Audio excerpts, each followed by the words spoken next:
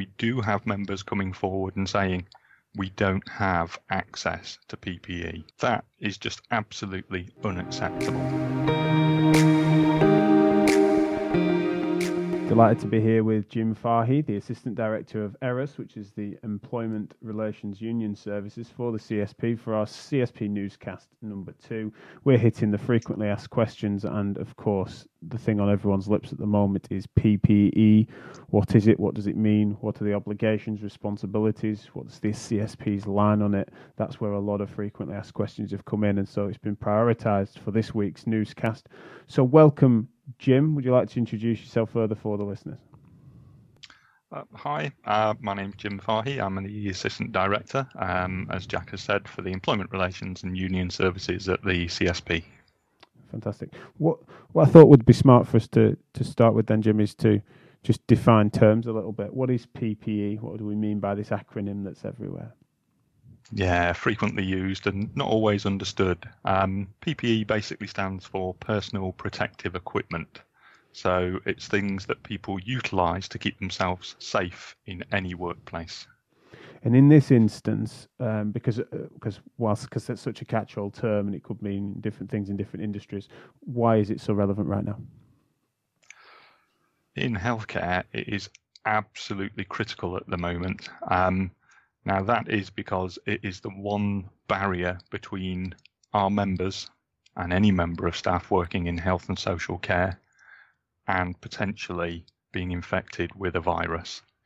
It is the protection between those two things. And what we don't want to be happening is for members or anybody else to be catching this virus whilst at work. Mm-hmm. And why is it that it's so prevalent at the moment in terms of the media and things? There is a couple of issues going on. The first one is the availability of PPE in the workplace. And some of that has been down to not having a good supply being provided to different health and social care settings. Some of that has also been confusion within those settings about what should be utilised by different people. It's also been confusing in relation to what actually the levels of PPE should be utilised in different settings. So one of those, for instance, might be what you utilise in a ward setting in a hospital, as opposed to what you utilise in an intensive care unit. Right, okay. And so, because it's such a catch-all term, what levels are relevant to our members at the moment? COVID-19 is it's important to remember that COVID-19 is a droplet virus. Now, because of that makes a difference to the type of levels of PPE that people need.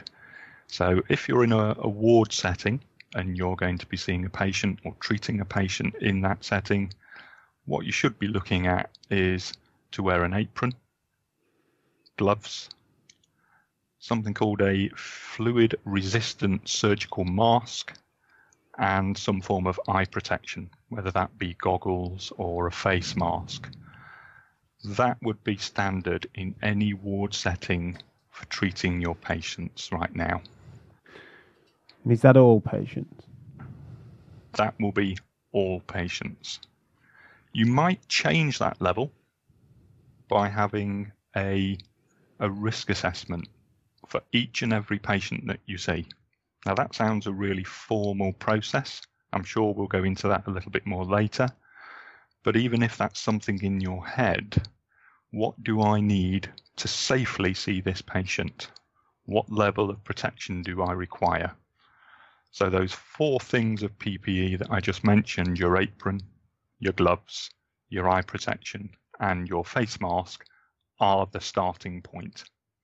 If you think somebody's going to be coughing, you might want to definitely have a visor. You may also want to put one of the surgical face masks on the patient if they can accept that across their face. So if they've not got oxygen in situ, something like that. Right, okay.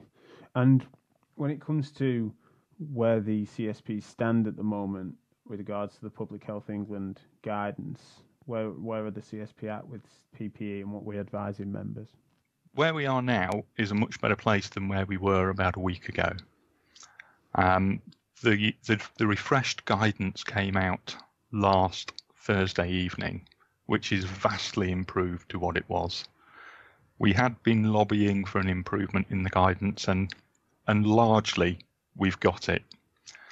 We are now at a point where we agree with the overwhelming vast majority of that guidance from Public Health England. And it's not just about England, this is across all 4 countries. So all of the guidance across England, Scotland, Wales and Northern Ireland is the same. And it's all been agreed. In relation to the droplet precautions in a ward setting, we agree with what Public Health England are saying. Apron, gloves, mask and eye protection. That is the appropriate level for a droplet-borne virus.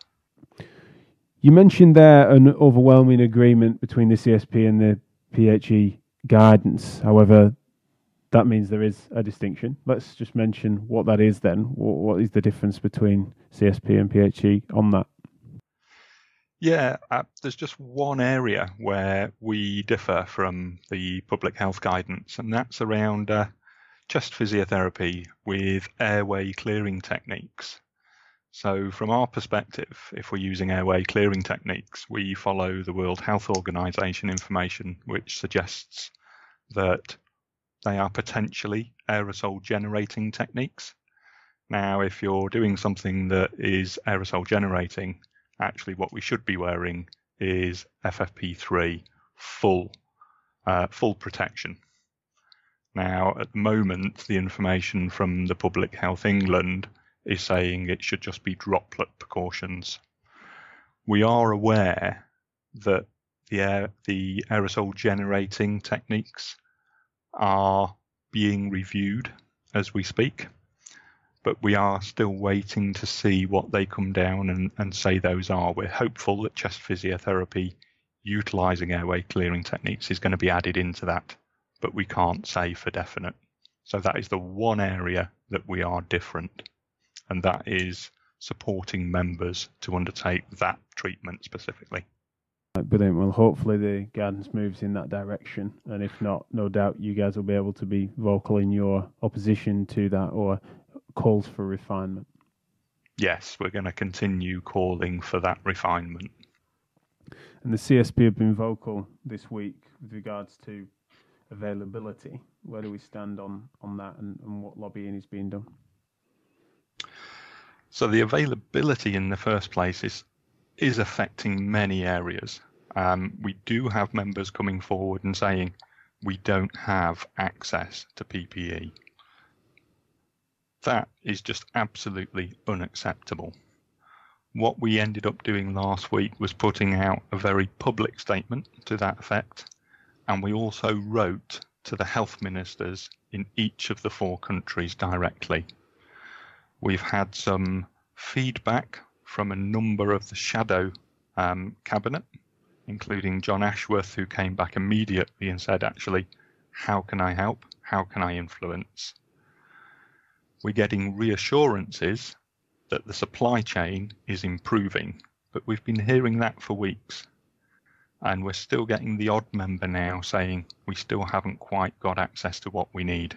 So we think it's improving, but we just don't think it's quite there yet.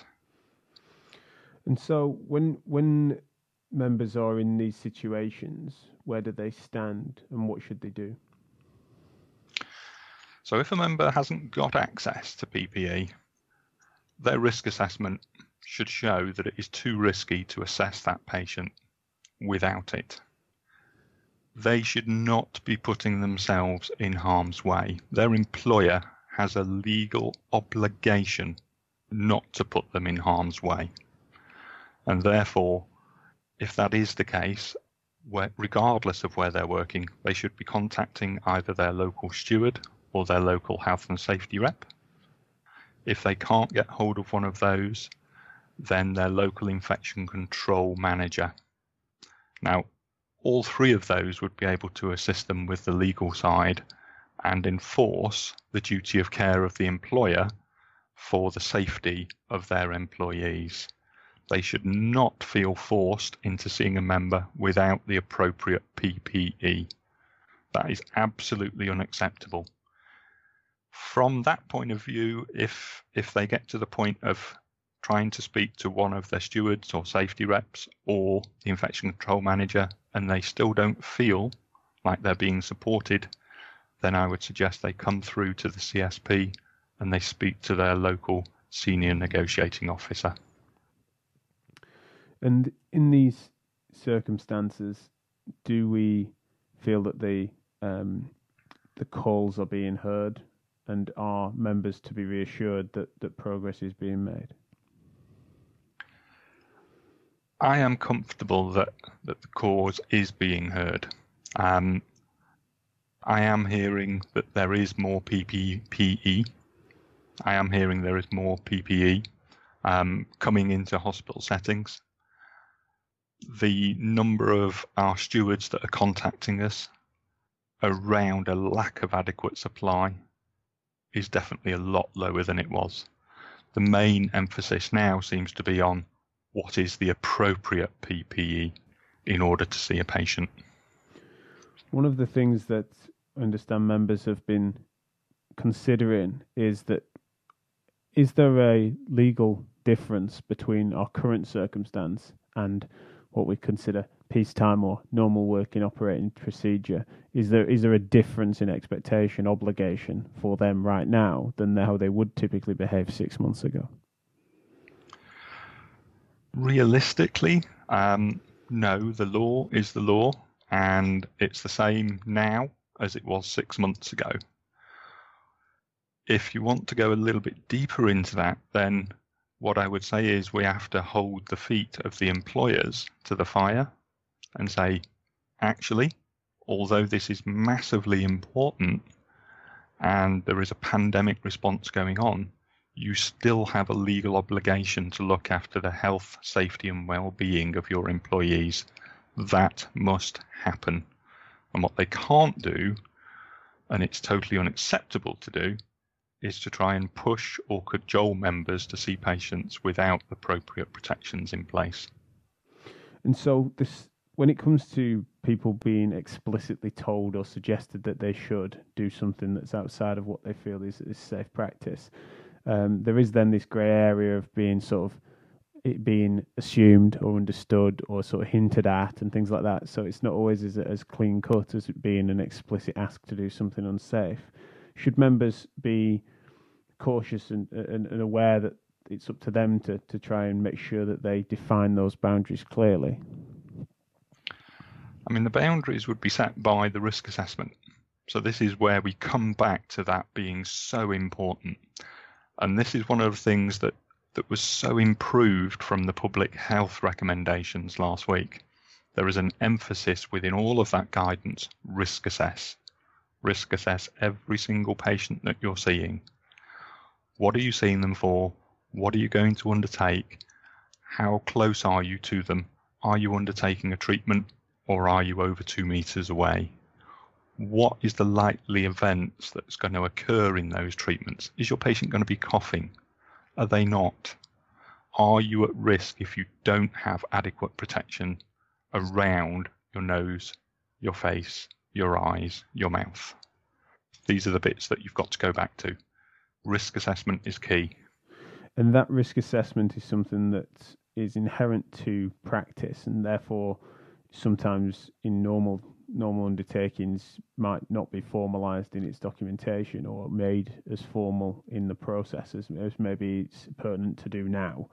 Is the recommendation for us to risk assess thoroughly, formally, and document such in a way that would be far more thorough perhaps than would be in normal terms? I think we have to take a common sense approach to that. Now, the vast majority of patients that we're going to see, we can just risk assess in our heads. And if you're comfortable with the levels of access to PPE and the appropriate PPE being in place, that's absolutely fine. The real issue is where there is a lack of PPE or you feel you're not being supported appropriately around the requirements of PPE that you think are appropriate for that patient. That is where it is really important that that risk assessment process must be written down. No, that's really helpful for us to know. Anything else on risk assessment and obligations and responsibilities within the workplace on that level? I think just to reiterate that important bit around the need for maintaining good note systems, even in these difficult days of pandemic. Within that, if there is going to be a problem around seeing a patient, it's exactly the same. You need that written down. So your risk assessment, you would make it formal. You would have the conversations with your manager. You may be getting your local steward or health and safety rep involved. If not one of those, it really does need to be the infection control manager for your service. When it comes to terms of safety, I think sometimes the lines are, while still challenging, the lines are a bit crisper than when it comes to terms of competence or perceived being asked to do something that is outside of your personal skill set, especially in times where people are going to be working outside of their typical day job. Are those lines blurry, and how do we sharpen them up? I think for some individuals they are blurry. We have people that are being redeployed and utilising their skill sets elsewhere. So for instance of that may be a paediatric physio who is moving away from children and shifting into an acute care setting. The question is, what acute care setting? So those conversations need to be had with the manager. What is my skill set? What am I able to do safely? And what is required within the workplace? And trying to match those things together. It's about a conversation. So it's not about just pulling somebody out of a service and saying you're going to work there without giving them any training that they require in order to be supported. And where does someone stand if they then are, not just in terms of role, so they're placed into a role that seems an appropriate match for them, but then on a task-by-task basis, when thinking through or undertaking these risk assessments, they feel that something is, whilst safe, isn't, in terms of its PPE, etc., but it doesn't feel necessarily wise for them, or they don't feel comfortable or competent doing it on a task-by-task basis. If they're not competent, they should be raising that issue up because that's a training need. Now, if training can be provided to ensure competency within that, and that can be signed off, that would be fine for the future treatments. If an individual can't be trained up and supported to undertake whatever those tasks are, again, that's coming back to the manager to highlight that as an issue. And the individual, as a professional, should be highlighting that they shouldn't be undertaking those tasks they're not competent to undertake. It's your HCPC registration that's on the line. Sure, absolutely. And when it comes to then the broader changes, shall we say, to expectation people are putting on themselves as well as the system at the moment, with regards to say they're working, even we could say working within or outside of their normal roles, but the sense of obligation and duty is ramping up to some extent. We hope that members would have the sense, especially off the back of this support from the CSP, to make sure that they don't put themselves at any unnecessary risks. But typically, the circumstances where they might be asked or hinted or cajoled, as you mentioned earlier, into doing something or that would be sort of put themselves under more undue stress than they would normally tolerate. In normal circumstances, they may well feel that, given the lack of support from managers, etc., they might feel that they would withdraw their labour under undue stress, mental health reasons. But in these circumstances, they might feel particularly guilty to do so, or feel like that is something that they need to step up or put themselves under more pressure. Where do we stand in terms of supporting members in those circumstances? Well, members shouldn't feel under undue stress to undertake certain roles or to work excessive hours. What we would be advising members to do is to undertake work that is within their skill set, that is safe to do so, where they are provided with a safe environment and the appropriate PPE to do so. Downtime is also exceptionally important, especially now. Members are working within very, very high-pressured environments at the moment.